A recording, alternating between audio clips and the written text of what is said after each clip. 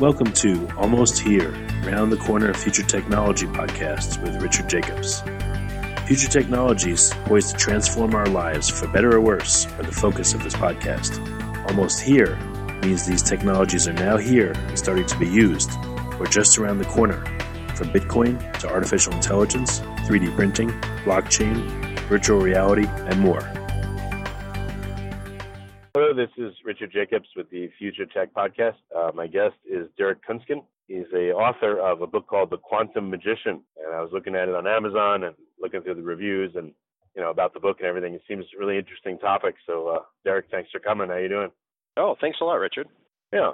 So, I've had a few science fiction authors on the podcast, and they're very interesting people to talk to, and they always have an interesting backstory. So that's what I wanted to ask you first. How did you end up becoming an author? Have you always wanted to be, or have you always been, or is this new for you? No, it was probably the first thing I wanted to do. I think when I was 11 or 10, I told my parents I wanted to be a writer, and they told me to get a real job. So in the end, I studied molecular biology in university, and after grad school, I ended up in more social fields. I ended up working with street kids in Central America for a while, and then I joined the Canadian Diplomatic Corps and spent 5 years overseas in Colombia and Cuba.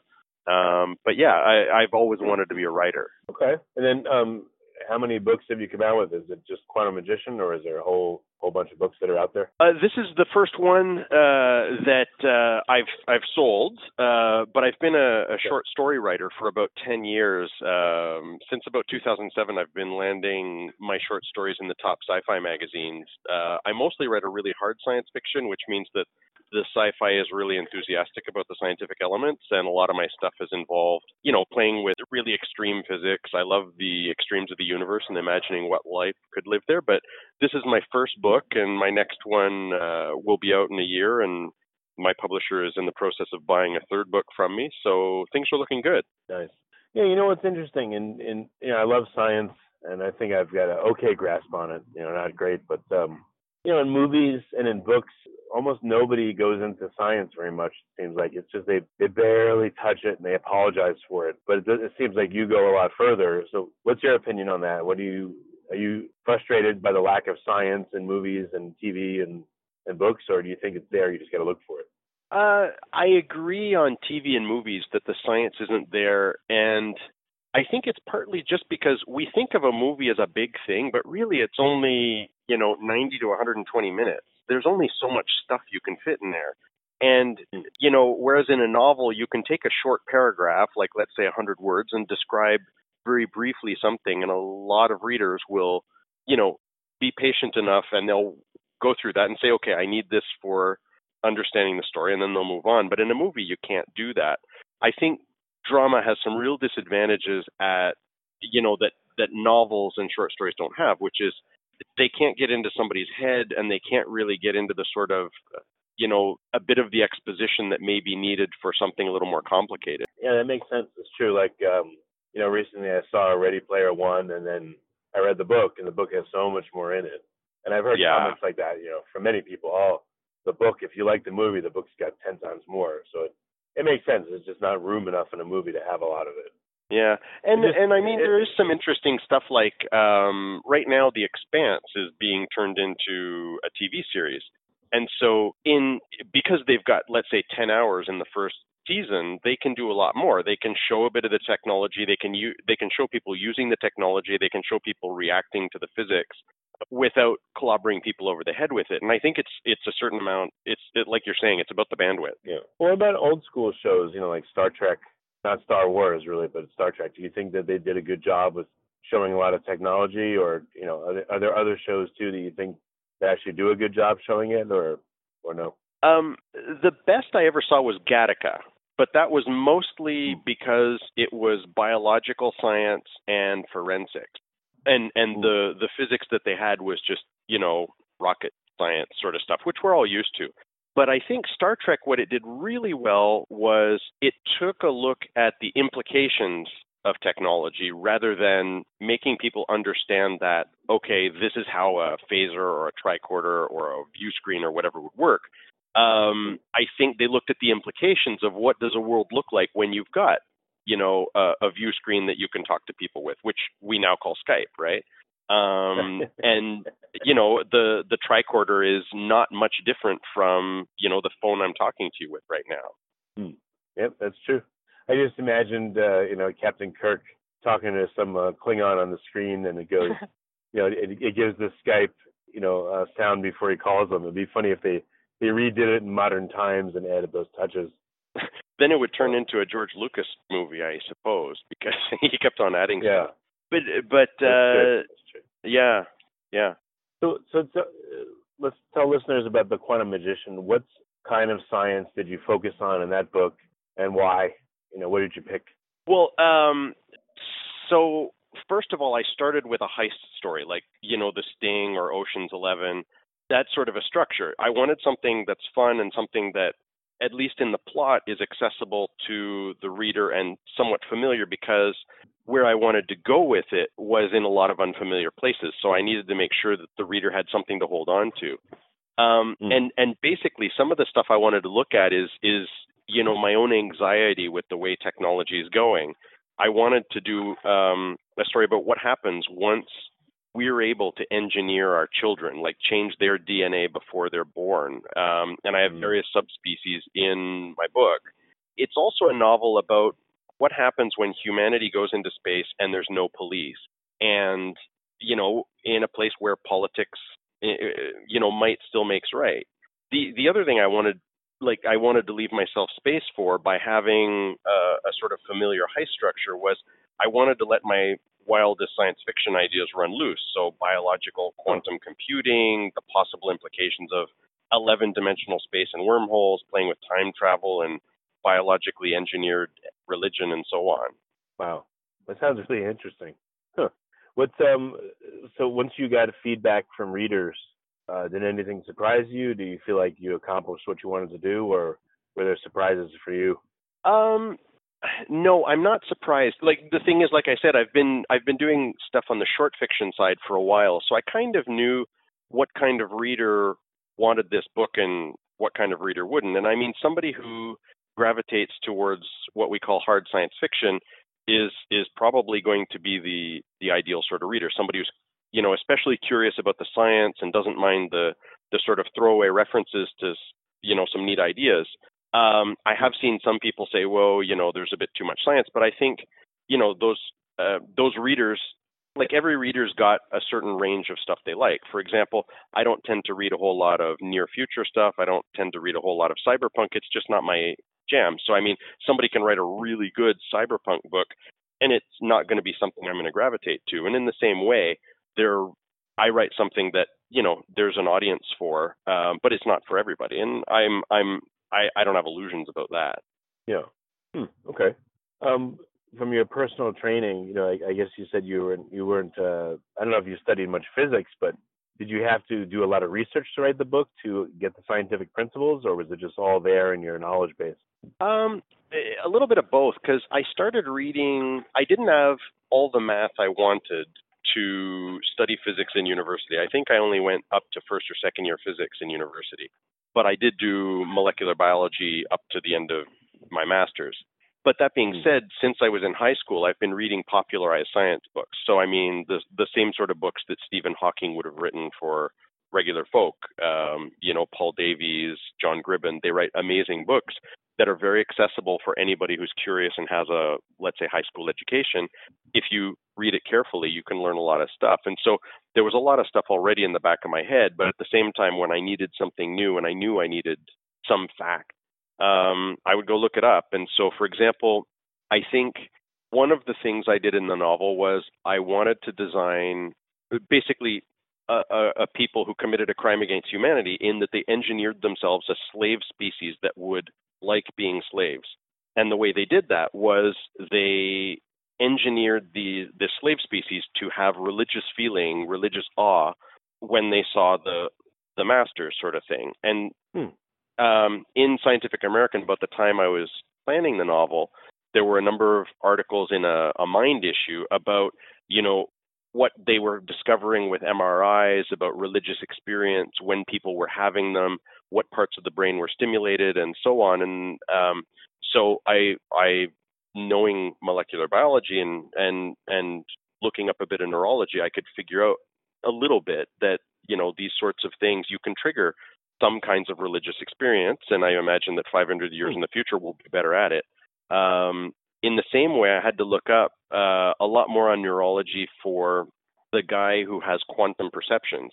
One of them is I wanted him to be able to have sort of savant-like qualities, like at some point he could switch from being somebody who, has all of the emotional sort of abilities and language abilities to being somebody who's hyper great in geometry and other things. And, there have been studies where they've actually stimulated a savant-like state in people with either magnetism or electricity to particular parts of the brain.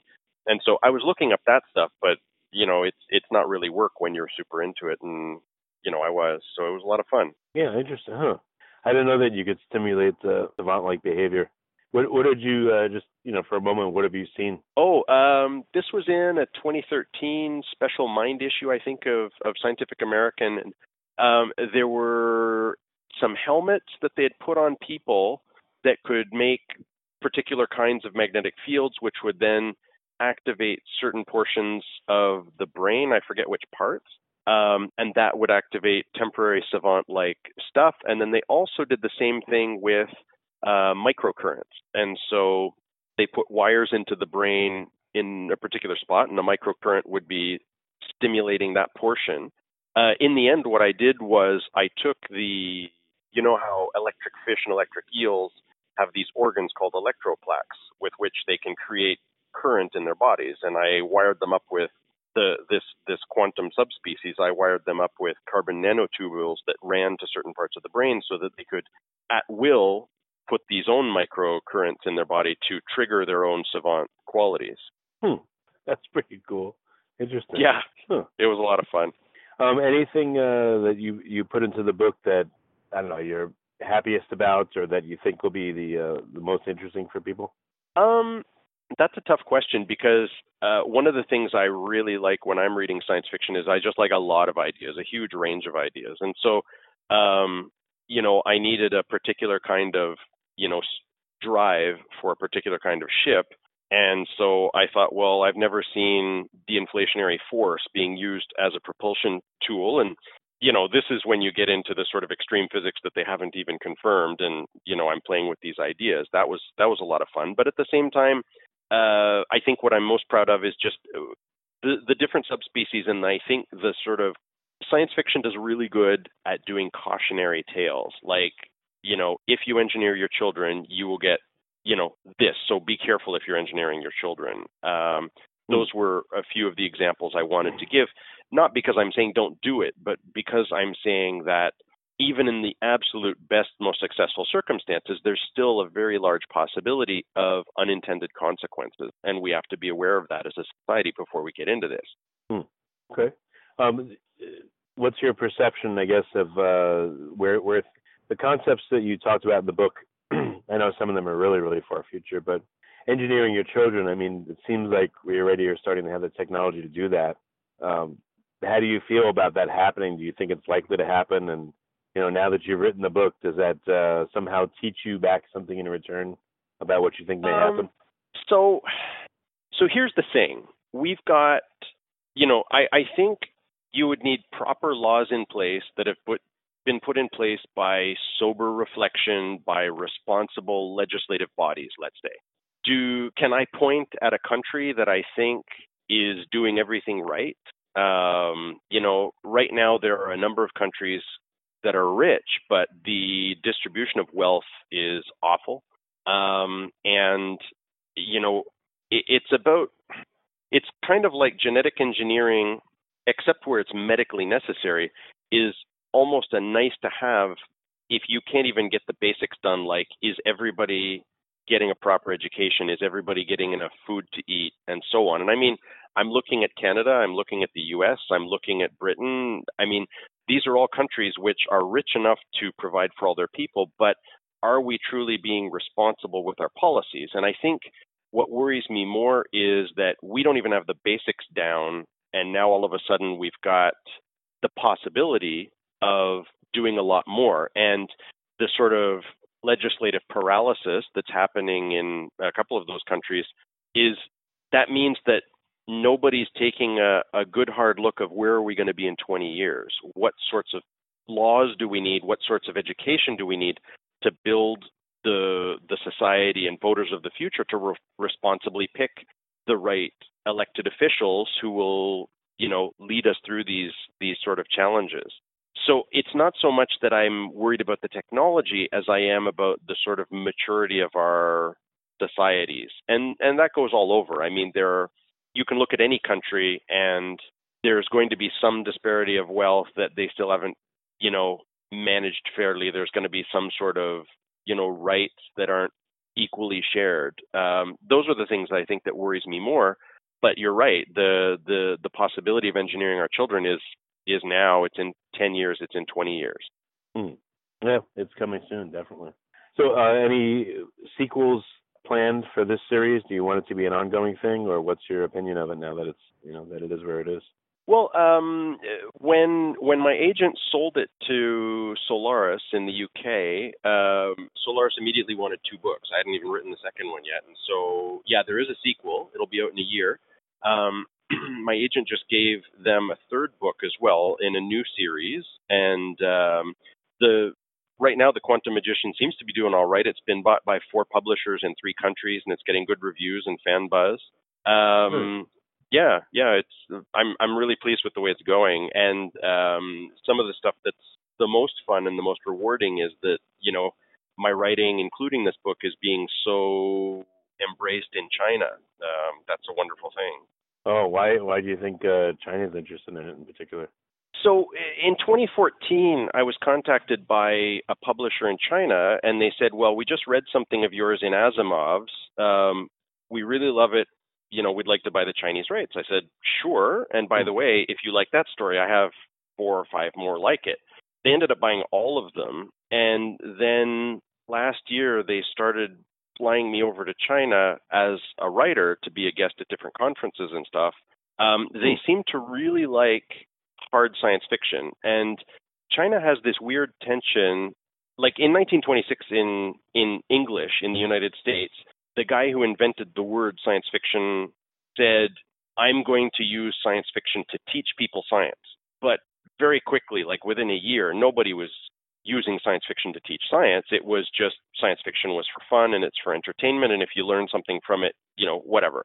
Whereas in China, I think that there is still that tension about, is science fiction purely entertainment, or is it something that does contribute to science literacy? And in fact, last month I was flown to Beijing for the World Science Literacy Conference, and they had me speak there about, how does science fiction impact science literacy? And I mean, it was an amazing, amazing conference. There were 4 Nobel laureates there, plus the guy who invented Dolly the sheep. So it was like not a minor thing. And they brought in 3 science fiction writers, including myself, to just have some speeches on the margins of that conference. And it was just, stunning that my work was warranting talking at a conference like that about how science fiction can contribute to interest in the STEM fields.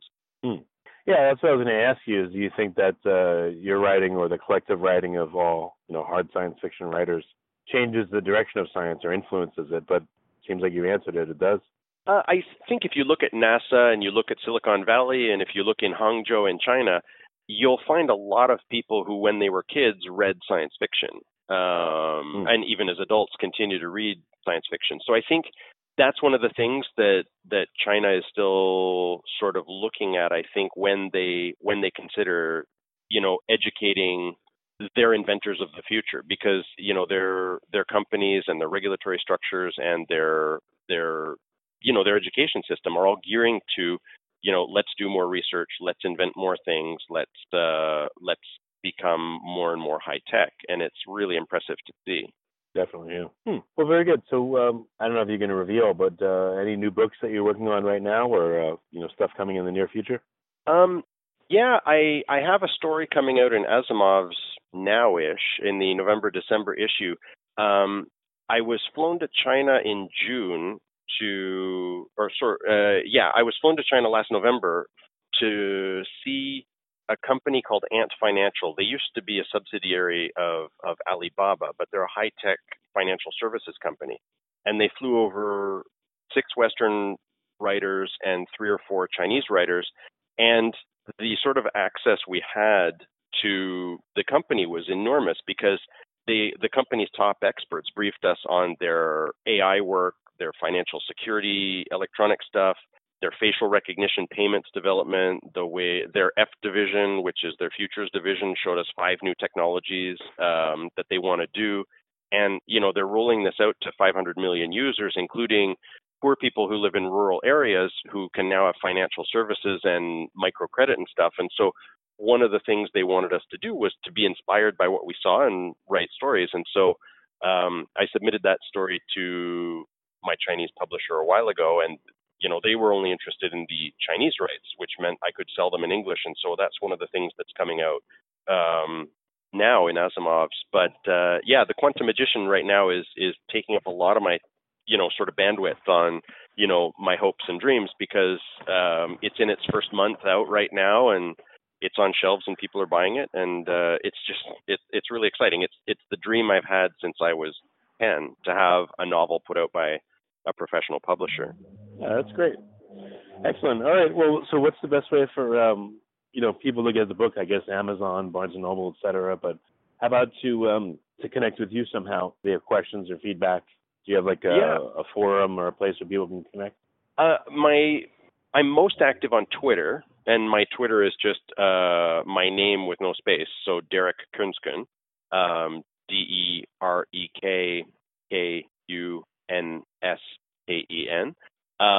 And I'm always happy to be chatting with people there, and that leads to my website and so on.